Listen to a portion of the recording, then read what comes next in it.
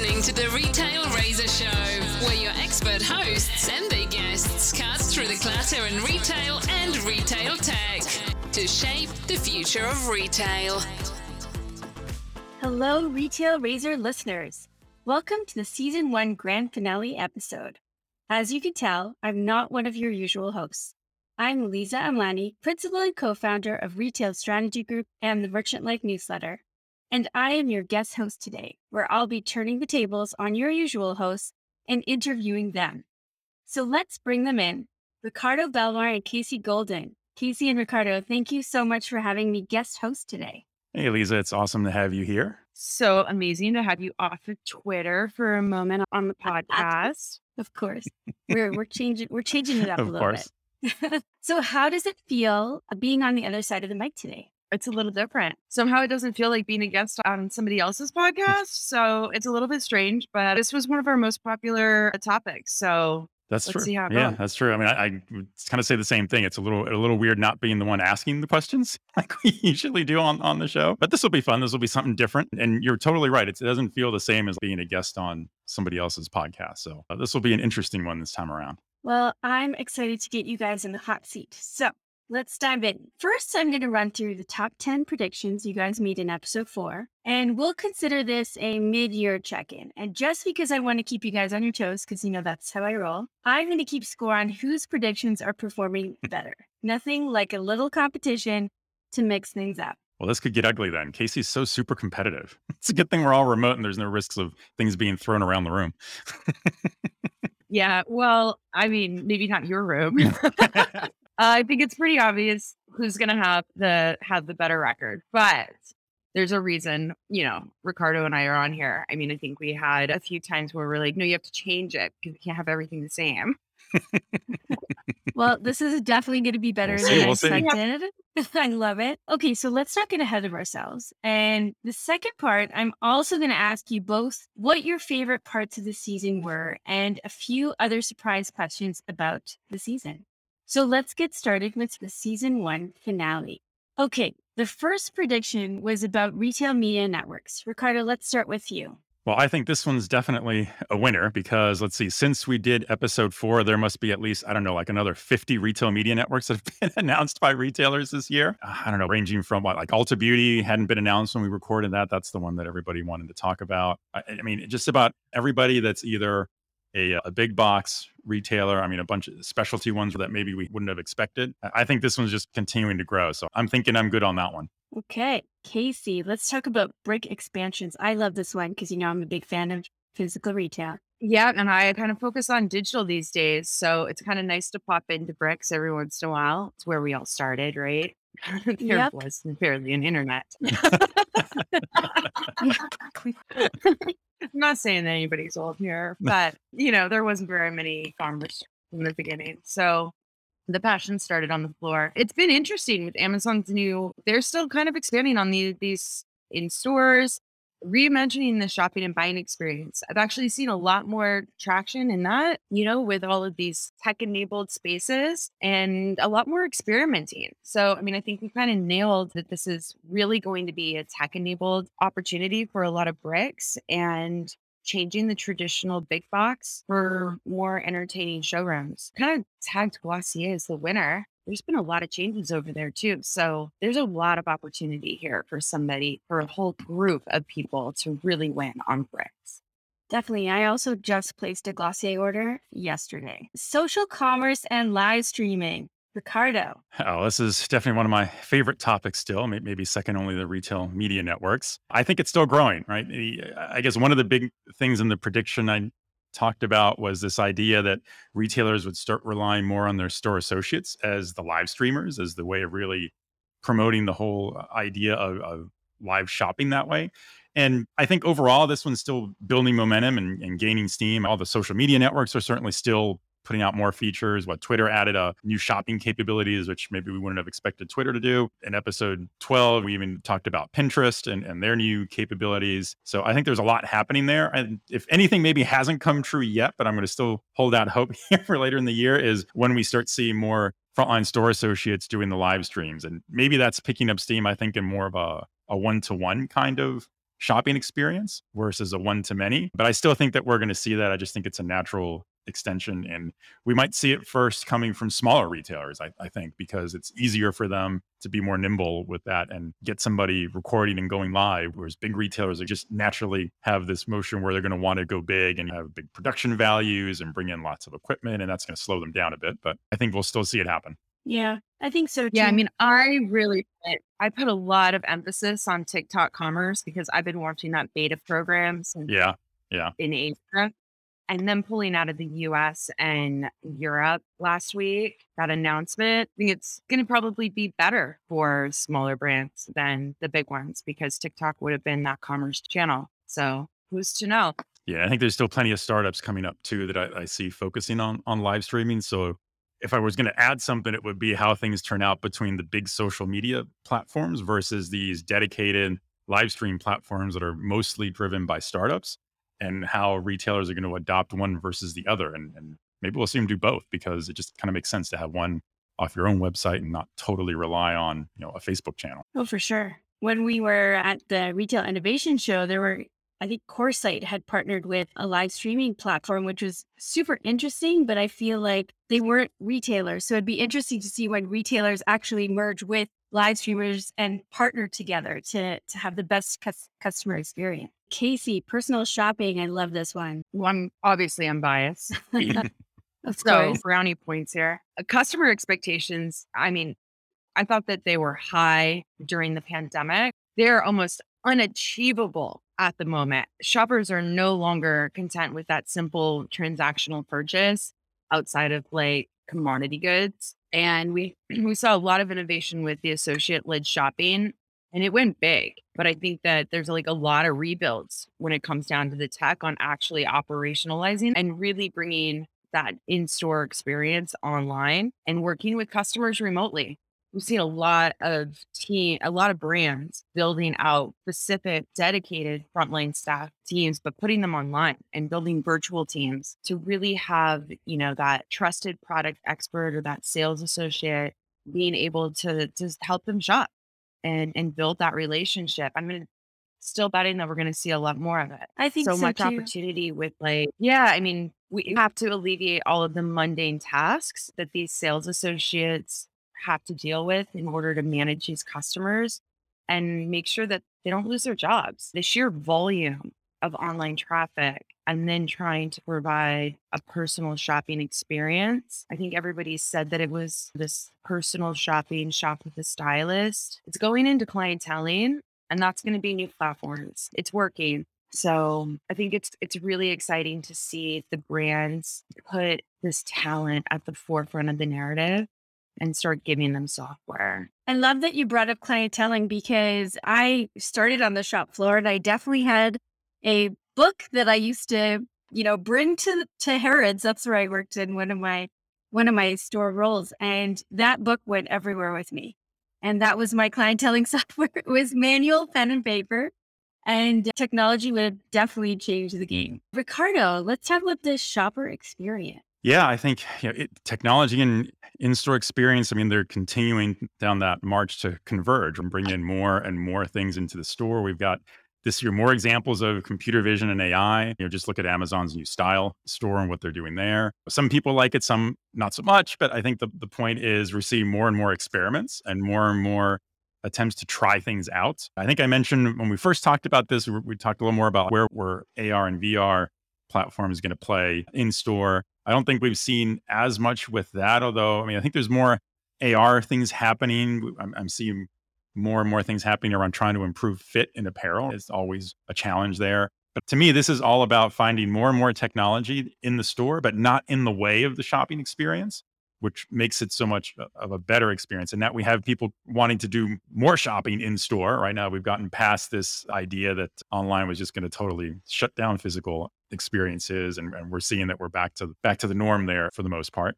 I think we'll just see more and more cashierless checkout, more shelf scanning types of technologies, whether it's robots or IoT sensors. We're going to see more and more scan and go. So I think this one's moving along.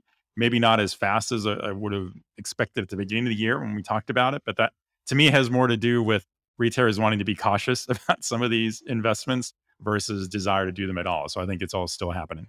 Casey, buy now, pay later. Oh, it gets hotter than the bubble bursts. I'm a big believer in don't spend more than you have, but regulators are there. They're coming. Regulators, all I hear is Warren G. I love it. Now I have Warren G in my head. Good song. I know, right? We should all have Warren G in our head. God. Good times, good times. I think one day we'll look back at buy now, pay later and say good times. They've been getting a lot of traction, making purchases lack consumer projections, and they can really make hassle-free returns. 30% APR with just crazy APR rates. There's easier ways to block out these payments, and they've been productive for all the brands. I mean, I don't know if you can find a website that doesn't offer buy now, pay later. But I also think it's a very American thing. We invented the credit card, right? Say no more. So whether or not it's consumer, right? So whether or not it's good for the consumer, it's been really good for businesses. But I think that there's going to be a little bit more regulation and consumer protections on it to really make sure that when you make a purchase for $300, it's not going to cost you $3,000, because there's been some more predatory behavior in this space. But Klarna has really stepped up their game and providing really interesting product discovery in their app, rewards programs, and they recently just bought Hero, which was a personal shopping app. So they're offering just looking at the customer journey from start to finish, and trying to set themselves up to be more than just a payment system, or at least feel like it, right? Yeah. So I think the competition is going to get tough here, and they're going to have to be more interesting to branch out from the regulation, I think. Acquired or merge or combine. I mean, something's going to happen. I don't think it's going to keep on this growth path. Ricardo, I'm really interested on your thoughts on that too. Oh, I mean, you on buy now, pay later, you pretty much had me at regulators. And I've used it once as an experiment. Just like, well, I mean, yeah. I mean, I think the very first thing we said back in that episode on that one, right? The it gets hotter and then the bubble bursts. I think we're just about at that point, in my opinion. I mean, there's more and more folks looking at just what you said, right? The predatory terms, the insane APRs, and it's on a path to have an impact, right? To put people into more and more debt when they don't need to be. So I don't know. I think it's interesting that we see the BNPL companies trying to add more services to their offering that's not part of the core idea, right, of buy now, pay later, so that their business isn't totally dependent on it. And I don't know, in some ways, this is one of these things where it was a huge bubble, but at the end of the day, I mean, how hard is it to replicate buy now, pay later functionality for a payments company? So where's the differentiator for all these guys to stay in business? I think the bubble has to burst. And when we think about, Ricardo, this is one for you, the analytics, AI, and machine learning, and sustainability and traceability and merchandising returns and predictive analytics, all the stuff that I love to talk about from a merchant perspective. Let's talk about your prediction around this. So in that one, I saw that we're just going to so much more automation. A lot of this technology being used to remove all of the mundane and tedious tasks that store employees have to deal with. And there are so many new tools coming out with that. I've been working with a number of different companies now who have new technologies just for that, to make life easier for those frontline teams. And then just looking at returns. Returns is becoming an even bigger problem, I think, now than it was at the beginning of the year. And I see more technology being thrown at how to solve returns, not in terms of what do you do when somebody wants to return something, but what can you do preventively to make it so that people don't need to buy 3 versions of the same thing to see which one's going to be the right one and return the other 2. Now, there's ways that AI and machine learning can help with that analysis, and I think we're seeing solutions that do that. I've seen more retailers implement those, and they're seeing tangible changes. We're seeing reductions of returns in double-digit percentages, which is obviously going to be meaningful to their sales numbers. I think sustainability has just continued down a march. I think more and more news coming out where people start to question some brands as to, are they really engaging in those sustainability practices they've been talking about? Or are they doing one thing with their right hand, but the left hand's doing something else that kind of works against that sustainability? So to me, that says that people are paying more attention to sustainability and it's starting to matter more, which I see as a positive. And again, I think this is one where without technology, none of the brands are going to be able to solve this in a meaningful enough way that's going to accomplish a dual purpose goal, which is to demonstrate to their customers that they are engaging in sustainable practices, but at the same time, not do it in a manner that's going to make their costs skyrocket and make them unprofitable. So I think that's still happening. So I think that's on a good march. Predictive analytics. I mean, I'm always still surprised when you see retailers show you that, they're still doing their forecasting on a spreadsheet in Excel versus using something more, more appropriately, let's say, sized for their business that allows them to leverage AI in a better way. And I mean, yes, during the pandemic, all these systems tended to create more problems than solutions because nobody, let's face it, could have the right model that was going to predict what was going to be a shortage and factor in the supply chain challenges and all that. But now those models are starting to get worked in. And now some of the companies I've been working with are finding that the real reason those solutions led them down the wrong path is because the people that were reading the results were taking different actions than they probably should have been. So it was less the technology as it was the human intervention that didn't want to accept what the technology was saying because they felt that, that was going to be a different result. So I think that's all working itself out. In some ways, I think this is one of the most exciting technology areas in retail because it has the potential to have so much change, even if it's more behind the scenes and most consumers don't see this. It's not obvious to you if you walk into a retailer store, but there's so much of this behind the scenes that has to happen to make the business work. I just think it's nowhere to go but up. Agreed. Yeah, I'm going to just add a point on there just to kind of leave our listeners with something to think about. We've been measuring the wholesale business for like 100 years. This is really the very beginning of taking direct to consumer analytics as we grow these business models out and selling direct to the consumer. There is so much data, so more data than we've ever had.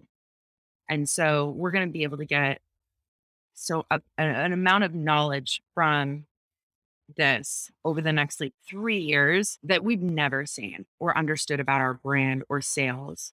And I think I agree, Ricardo, it's super exciting. I mean, you can just geek out on this for yeah. We're already keeping those data scientists employed for a long time. Yeah. I definitely security. geek out. Yeah. Yes. I definitely geek out on all that, coming from that merchant and product creation space. The challenge I find is that we have all this data and we always have had so much data from loyalty programs and even clienteling, but are we really using it to drive, product decisions, assortment decisions? So it will be very interesting to see, the next 3 years. I think we should come back to this one in 3 years and let's see where we are. Let's talk about I think you got can safely put this one on every top 10 list. Oh yeah. Yes. Exactly. We've got a lot. Exactly. Well, let's talk about rapid delivery. Yeah, rapid delivery. Let's Goodness talk gracious. about it. Does anyone here still have access to 2-hour delivery from any company? Well, you're in Canada, so I know. you don't get to shop, period. I know. Come on. No. We're getting better. We're getting better up here, I swear. Maybe not 2 hours, but definitely we're getting better. I mean, rapid delivery gets a rapid shakeout. I mean, too many popped up during the pandemic. It was an incredible opportunity to force adoption for consumers to stop buying things online that they never even thought was possible. The amount of grocery online, I mean, without the pandemic, would you ever think rural areas we're getting, 2 to same day delivery? But we asked in the beginning of the year, is this really sustainable? And I think the market has decided that it's not cost effective, and we'll continue to see a lot of acquisitions and consolidation, M&A potential here with micro fulfillment and last mile delivery. Very hot space. A major's going to win, but there's been a lot of adjustments here, especially this year with even Uber Eats. It's incredible how long it takes. Amazon canceled their 2-hour delivery in metropolitan areas in a lot of them. Grocery delivery services had ceased to exist in a lot of, non-chain grocery stores that were leveraging it. I think we're going to have to figure out how you can afford to have last mile. I'm very curious on how consumers feel about having this amazing service and then it going away and how that affects brand loyalty. So I think there's still a lot to watch here. There's a big opportunity, but it's going to take a lot of money. Yeah. It's almost like we haven't really seen who pays for this. Whose P&L is this really impacting? Right. right? Right. Yeah. I don't know that anybody has the model down yet to make Yeah. money off of it, because it's kind of Yep. this thing where, the faster you want to deliver it, automatically means the closer you have to stage it to the customer to have a chance of getting it there. I mean, like 2 hours, like we had like the quick commerce brands and 15-minute delivery in cities. I mean, Mhm. if you're going to do that, then you have to have so many different staging locations and fulfillment centers. And you've got to have the best predictive analytics to know exactly what are the items everybody's likely to order that they want in 15 minutes. And then you end up hearing all the providers say, well, we hope to make this work with larger basket sizes. But okay, you don't really want a big order, because then if you're trying to deliver it in 15 minutes, it takes you too many minutes to pick and pack the order to get, let alone to get it to someone if it's more than a handful of items. So that means, okay, if you can't get your volume based on basket size, you've got to have it on number of orders. Okay, but then you mean more labor, right? Or more automation. And either one of those has a cost implication. So you still need to work that out. So I don't know. It just doesn't seem like it's sustainable. And then at the end of the day, I think, Casey, you asked the right question. What do consumers really need to have delivered in less than 2 hours? Right. Like my biggest, Often enough to my, make a business out of it. yeah, I mean, I'm probably oversharing here, but like the amount of times I ordered a chocolate donut from Dunkin' Donuts around like 11 to 1 a.m. in the morning from Uber Eats during the pandemic is ridiculous. But it cost me literally nothing. Now, if I wanted to order that same donut for just to hit a craving at like midnight, it would cost me like $32. Like there are so many fees attached to that now that I'm like, yeah, I don't need to travel. Yeah. Yeah. Do you really need it delivered right now? Is it really worth it? Yeah. Yeah. So, I mean, it's those impulses versus primary way of going grocery shopping.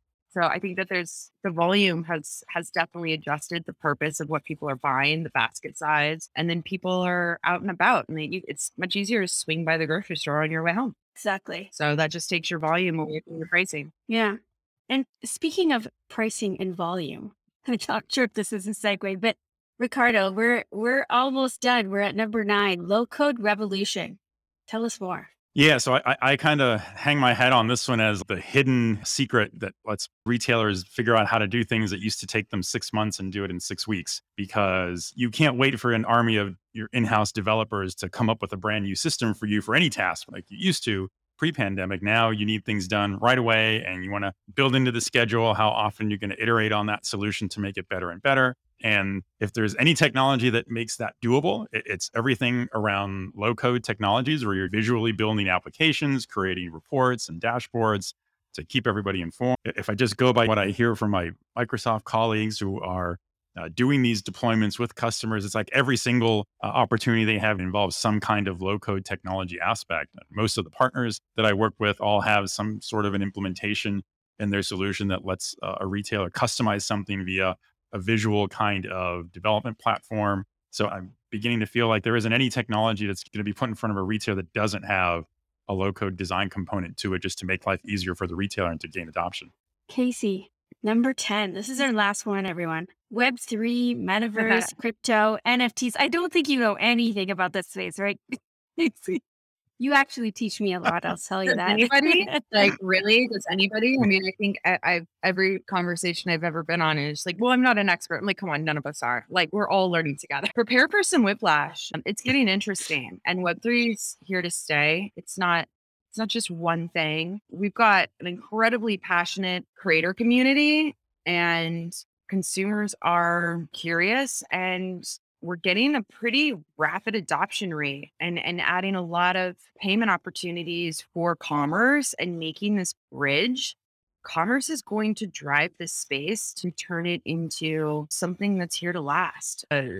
Biggest challenges are going to be around data interoperability. Retail is famous for silos, and Web3 developers are staying aligned with that methodology. So hopefully we can all break that down. And a lot of companies, thousands of companies have come together to create standards for Web3, from file sizes to ethics. So I think that that's really exciting. I've never seen companies come together quite like this so fast in a market to say, we want this to stay. We need to work together. Let's not compete. So that's pretty interesting. And brands are experimenting. brands that typically do not experiment, period, are experimenting, and they are supporting very large global initiatives to accept crypto at their stores, to launch NFTs and collaborate with content creators or artists that are not in-house, which is another really great opportunity that's just rare. So I want to see a lot more brands build community and really see what they can turn this space into.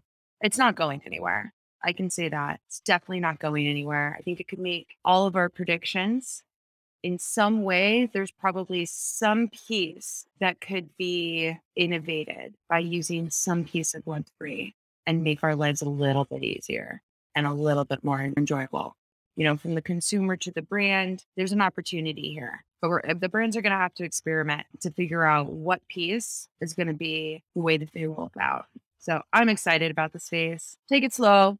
I'm excited too. I was actually in the Soho Ferragamo store a couple of weeks ago, and I saw the NFT station, I guess. And as a consumer, I was definitely fascinated. So I'm excited to see more of what happens in that space. Well, I'm sure that everyone listening is wondering how the score turned out. So now, as an impartial judge and to friends to you both, I will say that I would say you guys are both pretty spot on. Do you think that there's anything that you should have predicted that should have been on this list? I think that's an interesting question to ask you both. That's a tough one. And if I were to pick anything, I would say the one thing we came close to it, right, in Casey's brick and mortar expansion. I don't know that we really talked about whether there was going to be sort of this pendulum swing between online commerce growth versus physical stores, and just how much people were going to rush back to stores this year and want to enjoy that physical shopping experience, and what that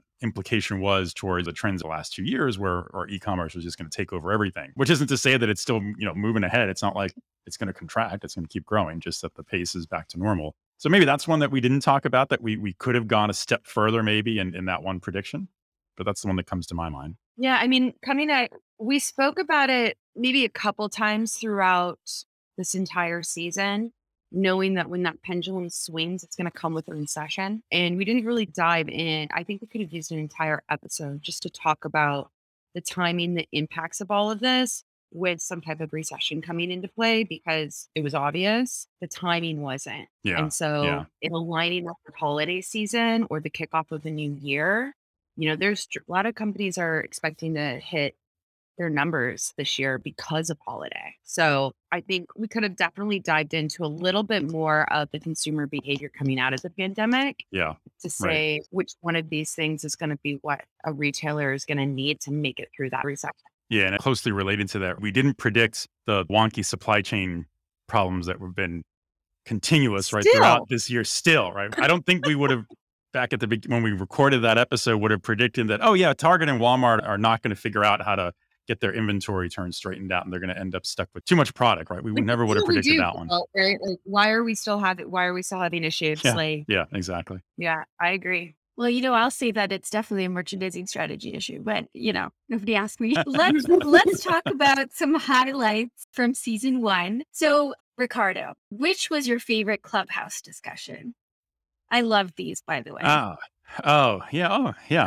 We really enjoy these too. I have to say, I think my favorite one was the one we did with Andy Lodato, CEO of the Vitamin Shop, from his book, Fostering Innovation, and how to build that culture of innovation in your IT shop. I think that one was my favorite one, just because it was such a wide variety of topics that we cover. I mean, we asked Andy about his project management style. We talked about how that impacts the corporate culture. There were some pretty clever tidbits in there that he talked about in terms of how to consider how you hire people to align to that culture of innovation. He talked about his hierarchy of IT needs and how you can get to earn the privilege to innovate, which I think was really clever. And then one of my favorite, if I'm going to pick catchphrases to come out of the season, that one had one of my favorites, which was be a diode, that Andy had, if you remember that one, where he said, as the team manager, if you're a diode, you take all the negative things that come to the team, those stop with you as the team leader, and you don't pass those on. But when you get all the good comments, you don't keep those, you pass those on to your team so they can all benefit from the praise. That one, there should be a t-shirt for that one. I love it. Yeah, I actually took a lot of quotes from Andy. I love his perspective of project management and how to get tech in and actually deployed rather than running so many projects simultaneously that almost nothing gets done in 3 years. I really haven't quoted anybody as much as I've quoted Andy from these podcasts. He is a gem. So everybody And he, rewind, go back to that Go episode back and and listen to take a that one. listen. Yeah. It was really good. I love that episode too. Casey, I have a question for you. Who was your most memorable guest speaker and who surprised you the most? It's a double whammy question. Ron Thurston, and it's for both of them. There's probably no coincidence. He's been in what no less than three of our episodes. We kicked off with Ron, and once you hear Ron advocate for the frontline store teams, you just can't help but gain a better understanding of the people working in those roles and also feel motivated to want to improve the work environment for these associates. I knew of him. I had met him on Zoom, but that conversation, that podcast, I just completely fell in love with him. And I had no idea he had so much passion for these people until we started talking. And like, we didn't stop talking. It was season 1, episode 1, season 1, episode 2. It would just continue to bring in Ron that he has this platform, like his voice needed to be out there and share his stories. He's an amazing human. So definitely made it to my most memorable. I love Ron too. I love watching where he's going to be next on his Airstream tour. It's super cool. And now I want an Airstream, obviously. I know that. Yes. No. Exactly. Yeah, I hope it turns into a documentary. I really want to watch. I love it. What about you, Ricardo? Which guest would you say did you learn the most from? So I have sort of an interesting way to think of that one. So as far as where did I learn the most from, I think it was on the episode that we call the Sea of Academia. We actually had a couple guests there, and big shocker, Ron was one of those guests on that episode too. But we also had Gotham Ed Capehart, who's the director of the Center for Retail Transformation at George Mason University. And I think that was the one where I learned the most from, because it had a very different view that I think all of us that talk about retail all the time, we don't often talk about the educational aspect of it and how that plays a role in creating the next generation of retail leaders. And I think in that episode, I learned a lot about different perspectives on how to look at that. The thing that sticks in my mind in that one is when Gotham said at the beginning of one of his classes in the semester, he asked his students, how many of you work in retail right now? It was something like a big percentage of his class raised their hand and said, yeah, they work in retail. And then he asked them, well, how many of you think you want to pursue a career in retail? And all the hands went down. None of them wanted to. But then by the end of his class, when he brought in a series of guest speakers to talk about different career journeys in retail and different areas that you can work in the industry, when he asked the question again at the end, at least half those hands came back up. People finally realized, oh, there really is something interesting. It's not just what they thought was a harsh experience, I guess, working in those stores. And to me, it kind of ties together what Casey was just saying about the episodes we did with Ron and advocating for those frontline store teams. And this kind of gives a different spin to it. So I came away learning a lot from that one, and how there's an opportunity to influence those future generation of retail leaders through those educational programs and through those university programs that they're going through, to get them to come up with a different new perspective on the industry, which I think oftentimes people in retail get stuck in their ways and they're just used to doing things a certain way. And you need that new set of ideas to change things up. Yeah, I mean, 1 in 6 people on the planet work in retail in some capacity. And for there not to be a way for you to go to school or go to college or university or specialize in retail or commerce, I mean, that's kind of mind blowing. The amount of education and curriculums that are popping up now at major universities to focus on digital transformation and retail is so hopeful. I feel that this is actually going to be, I'm going to feel like it's really about being respected as a career and getting those good salaries, being able to attract top tier talent. We have big problems to solve. And it's nice to see the universities turn this into an actual specialty. I totally agree. And it's interesting because I went to fashion school and got my degree in fashion. And it's so interesting to see how the programs have evolved to include, things like data scientists or material scientists or textile innovation. So I love that episode too. Now, tell us, do you have any special plans for season 2? What can we look forward to? We'll have some surprises. We've been talking to some folks about a couple of unique segments we may try and do in season 2. I'll try not to give away too much, but there'll be some people who might be familiar to listeners from season 1 who may come back, and some who will be new, to kind of gives kind of like I'll call it a data angle to our conversations, where we'll have one of these guests come in on a segment and it'll be related to the topic. They might have an interesting data point or a research statistic that has come up, and we'll spend a couple minutes talking about how that has an impact on the topic that week. So I think that'll kind of mix things up a bit. It's almost kind of, if you think of an Ask Me Anything type of scenario, except it'll focus around a specific data theme, I think. So that should be a clever one. And we'll have a new theme. Some folks maybe didn't realize we had a theme to the episodes that we set for season 1. There was a structure to it. We're focusing in on digital transformation and innovation and people, which I think was the unique spin that we brought to those other 2 areas. So we'll have a new theme, which we're not going to spoil for season 2, but we'll definitely have a trailer coming out soon to give everybody an idea of what we're thinking for season 2 and what to expect. Casey, any last thoughts? Yeah, our training wheels are off. This started as I miss talking to everybody, and we all kind of jumped in a room in Clubhouse, and it was super cool. I don't think anybody's logged into Clubhouse for several months. So pretty exciting that, this is season 2 is going to be fresh, fully planned, on purpose, in real time. And it's going to be interesting to see how we started to really like where we are now, and bringing some incredible guests that didn't have a Clubhouse invitation at the time. Because that was a prerequisite for season 1. I know. There is that. Yes. Yeah. They were hard to come by. They were hard to come. Yeah, for a while, right? Yeah. And so we had some really great guests that didn't have an iOS. They weren't iOS. They were Android. They weren't allowed to there was no app for them. They couldn't come in. It took a while for them. Yeah. Might see some more Android users in season 2. Yeah. So listeners can expect more of those, like the Retail Transformers series that we kicked off with April Sobral. We'll do more of those in season 2 with some unique guests. Yeah. That's awesome. Well, thank you both for having me. Really flip the script on you. Oh, yeah, you should.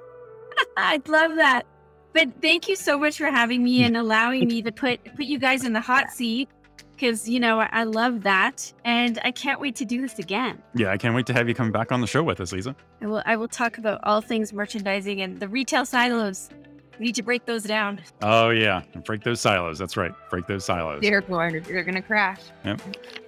It will happen. That's right. So, Casey, I think that means we're ready to wrap this one. It's a full wrap. Goodbye to season 1. And season 2 awaits.